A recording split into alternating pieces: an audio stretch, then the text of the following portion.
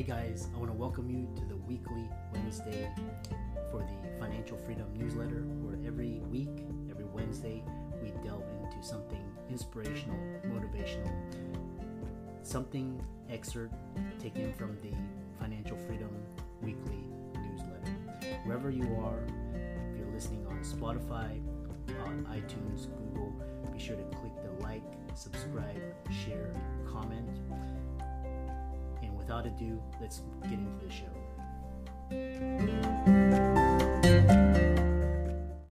This episode is brought to you by Shopify. Forget the frustration of picking commerce platforms when you switch your business to Shopify, the global commerce platform that supercharges your selling wherever you sell. With Shopify, you'll harness the same intuitive features, trusted apps, and powerful analytics used by the world's leading brands. Sign up today for your $1 per month trial period at shopify.com/tech, all lowercase. That's shopify.com/tech. Hey guys, welcome to this week's podcast episode for the Financial Freedom Podcast. I'm your host, Dr. Christopher Liu. And as you know, I'm always in search for the very best, getting their insights, distinctions, how they see the world, applying those concepts and sharing them with the world. So today I have a very interesting guest, Sophie, coming from Vancouver, Canada, but she's going to talk to us all about unlocking growth through the power of community. And through community, she builds transformational membership experiences for businesses with premium programs. So Web3 and everything is going to be all about community. And if you're looking for recurring incomes, community and memberships is the way to go. So, Sophie, welcome. Thank you. It's great to be here. I know we had connected through Podmatch, which is kind of like the Airbnb podcasting guests. So tell the audience about your origin story, how you got started, and we'll go from there. Sure. So I have been in the community building space for about 20 years now, which seems really like a long time. And most people are like, were there communities back there on the internet? And there sure were. I started playing in the online world just as I hit university. And, online community building was not an official title in those days. But one of the things that I heard a lot as I was exploring the internet and learning about this new technology that was just coming up was that people were really skeptical about being able to create real human connection using a computer, which sounds ludicrous nowadays, especially with ChatGPT in the works and everything else. And I wouldn't say I did it consciously, but throughout my career, I've kind of been on a mission to prove people wrong with that and go like, I think that technology doesn't replace human connection, but I think it could greatly enhance it and also expand the possibility for a lot of people to connect with humans that they would never meet in their day-to-day. And I think that was the most appealing thing to me as a wide-eyed new adult in that time. I was talking to people all over the world and seeing the impact it was having on my life then. So I did quite a few years in corporate where I got to play with all of the new online and emerging technologies because I had more knowledge than the average worker at that time, which afforded me a lot of great opportunities to test and play and build community in new ways as technology was evolving. So it started with things like, corporate intranets and conferences that were now being brought into the online world and all those things. And then it eventually ended up with me leaving corporate and starting my own consultancy. So nowadays I work with a lot of small businesses, entrepreneurs, and even professional associations on building membership-based spaces online that really facilitate their ability to create those connections and help people be at their best. Yeah, I love that. I really love how you describe, all of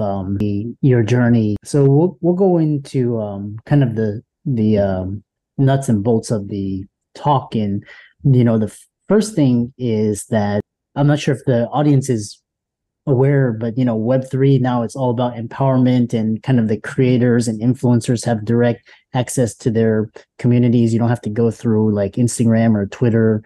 And so talk about leveraging the power of community to create growth and scale impact in your business?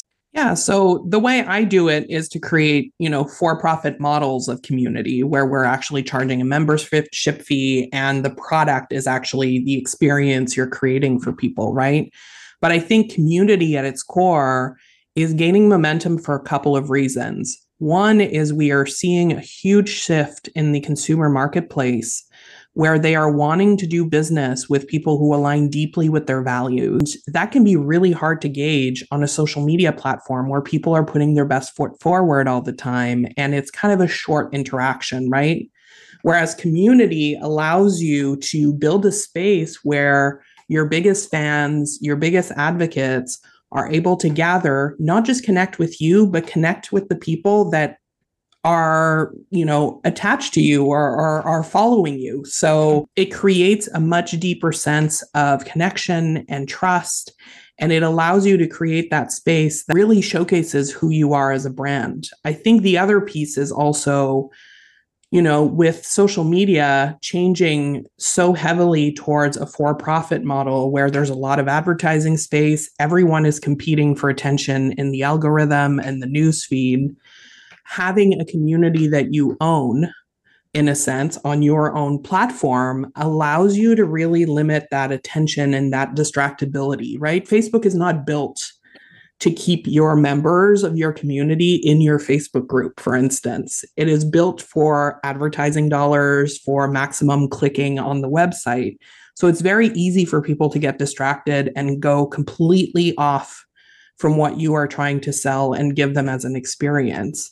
The community allows you to centralize that back in your turf, and it allows for people to get really creative with the types of experiences they're creating because they can build the platform to adapt to what they know their customer needs versus having to do what the platform allows them to do.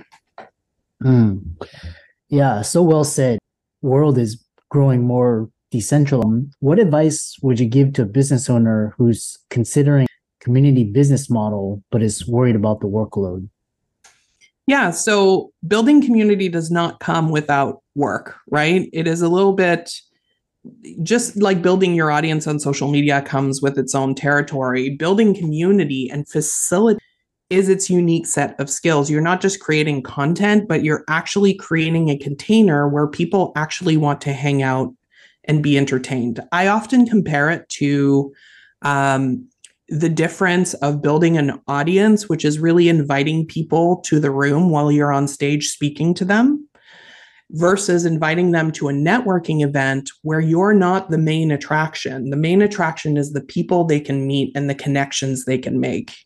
People can get really intimidated with that because they now have to shift their thinking, and especially with someone who has a lot of education, who's known as an expert in their field, the really big shift they have to do is really change their mindset from being the expert at the front of the room to actually being the curator of an experience and being the person with the spotlight going, hey, this is a person worth knowing, or here's a resource. So I think the really important thing when you are considering building a community space for profit is to really stop and think about, one, your capacity, and two, how that capacity meshes with what the people you want to attract need. Really getting clear and getting real with where the sweet spot is in between so that you can either resource yourself with people who can support you, or you can build within your capacity so that you are not overwhelming yourself with the workload. And that's where I see the biggest lapse in communities. Over 70% of communities actually fail. And if you look at why they failed, most of the time it's because they haven't adequately measured the impact they can create with what they actually need to deliver and decided for themselves if that workload is possible. Yeah, it's really hard building a community, and it's actually it's takes a lot of work, but it's always a value add. And once you get the community up and running, it can be vibrant. So one thing is we talk about creative ways to monetize your community beyond membership fees. So tell us more about that. Yeah, so I can actually give you a few examples. So I have a client who is in the healthcare space, who did create a community for new graduates where he was teaching them the business skills of owning a healthcare practice. One of the things that surprised him early on was how quickly he was able to find other revenue sources within his community. So, for example, once he had his first 100 members, he started getting really appealing to companies who wanted to speak to those people and didn't have a very focused container to do so. So he started getting offers for sponsorship, which was a revenue source he had never even considered. Within the first 6 months of his community, he landed 6 5-figure sponsorships off the bat, to the point where, in his case, his goal was really to offer his knowledge to students so that they could get out in the marketplace and thrive.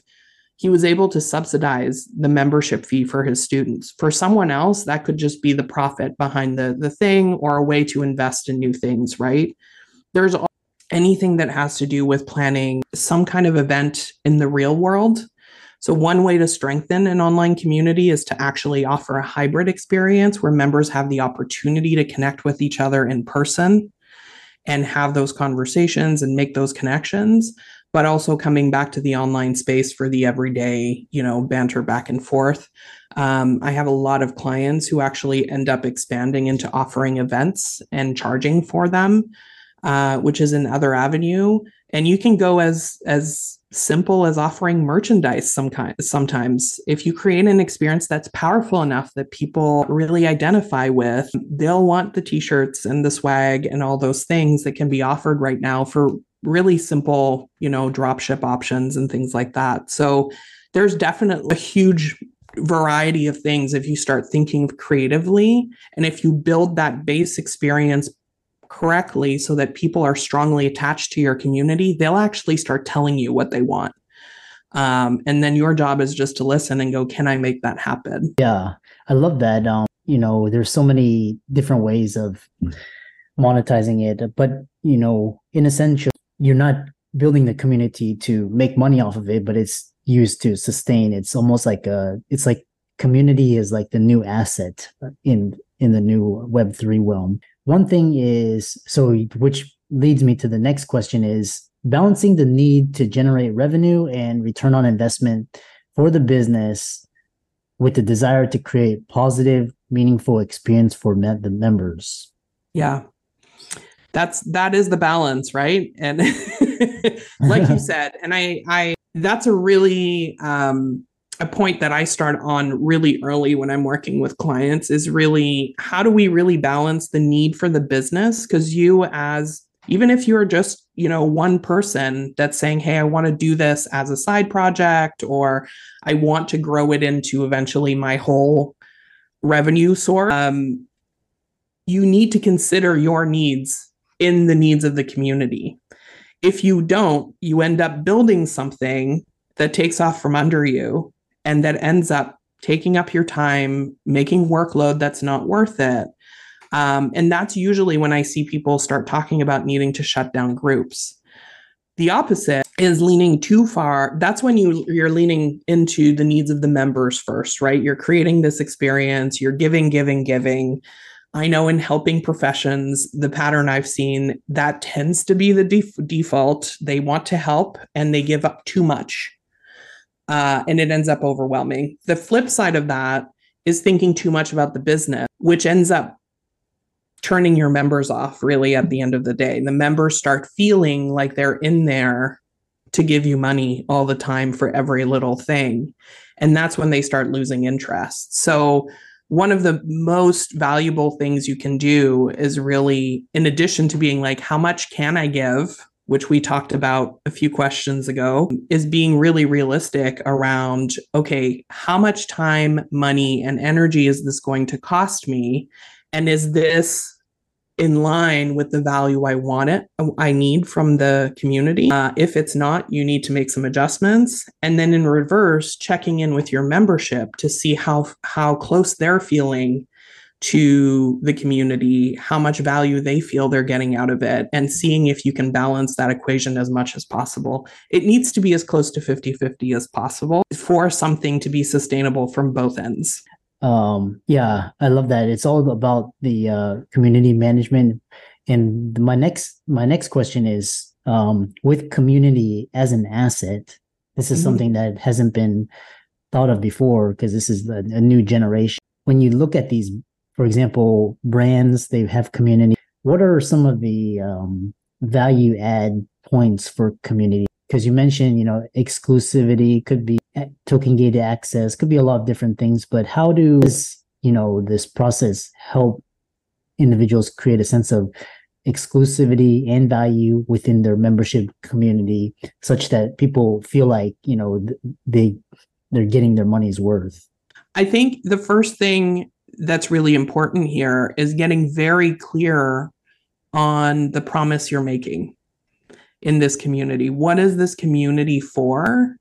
And a lot of people don't think of community as a transformational tool, but the communities that I build always have a point A where people are entering and a point B where by the time they've left, they've changed in some way. So whether in the example I gave earlier of a healthcare provider training new graduates on the business, they're, running a practice. Point A was, I am a student. I am very skilled in medical jargon and how to treat my patients. I know nothing about running a business or a clinic, and I need help. By the time they leave, they've hopefully acquired the skills they need to confidently lead their own practice or do business with partners or whatever else. So the way he built exclusivity in that experience is really understanding, okay, this is where we're leading people towards. What are the stepping stones in between that we need to support to make sure that people keep evolving and keep feeling like the community is the resource to go to?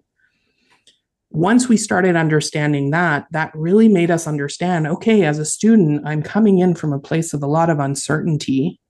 One of the first things I need is reassurance that I'm in the right place. And I need to connect with other people who are having my problem.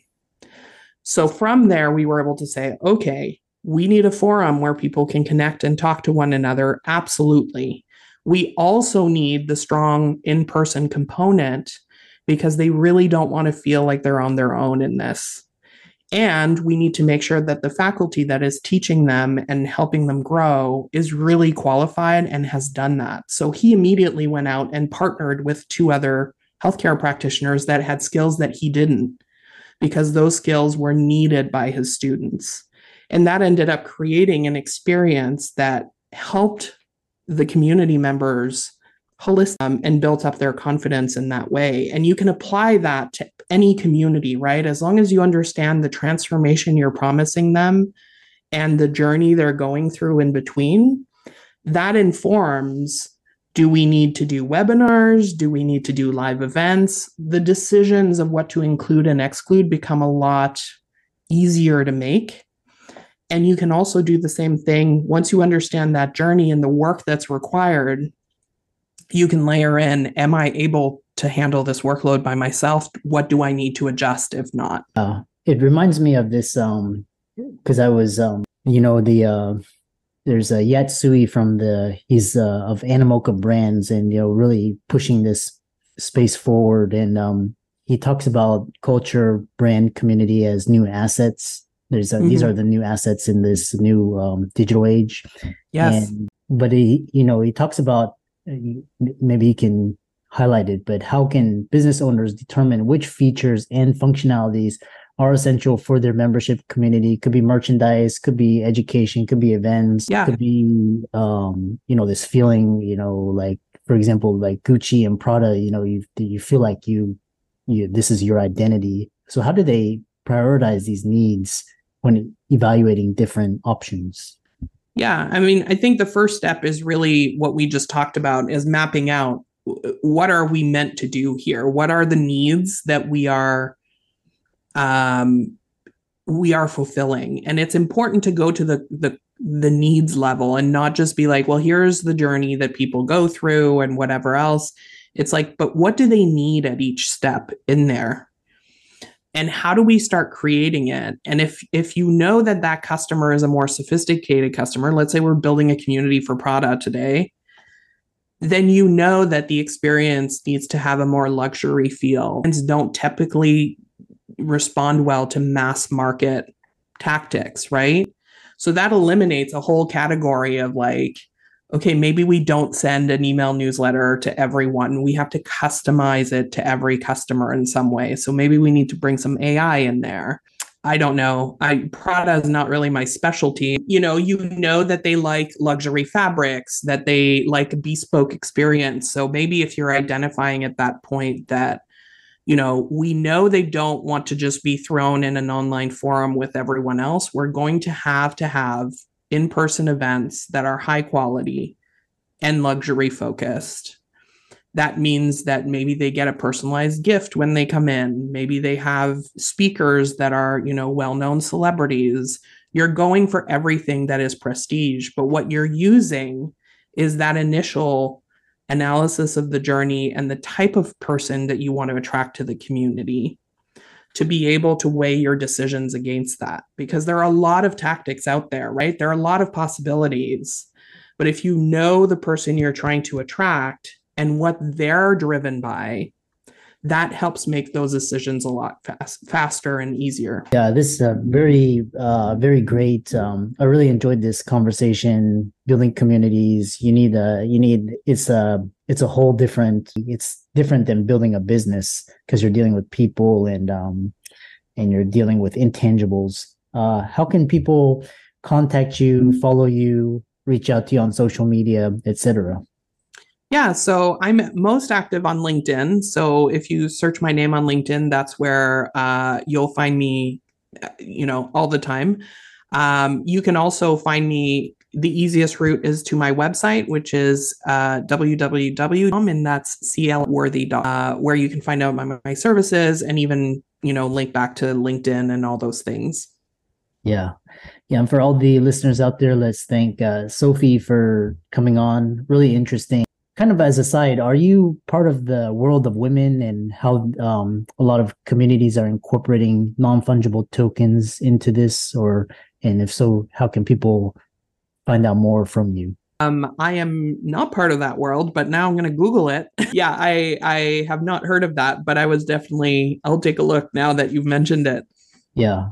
Yeah. No, just kind of like, I just threw it in there because it just dawned on me that a lot of communities now, like for example, VFriends, World of Women, it's a woman empowerment. They're using these non-fungible tokens as gated access and gives you access to events and the underlying token goes up and down. But that's something that goes into the very Prada experience of a community.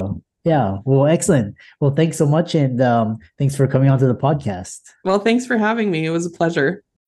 When you need mealtime inspiration, it's worth shopping Kroger, where you'll find over 30,000 mouth-watering choices that excite your inner foodie. And no matter what tasty choice you make, you'll enjoy our everyday low prices, plus extra ways to save, like digital coupons worth over $600 each week. You can also save up to $1 off per gallon at the pump with fuel points. More savings and more inspiring flavors make shopping Kroger worth it every time. Kroger, fresh for everyone. Fuel restrictions apply.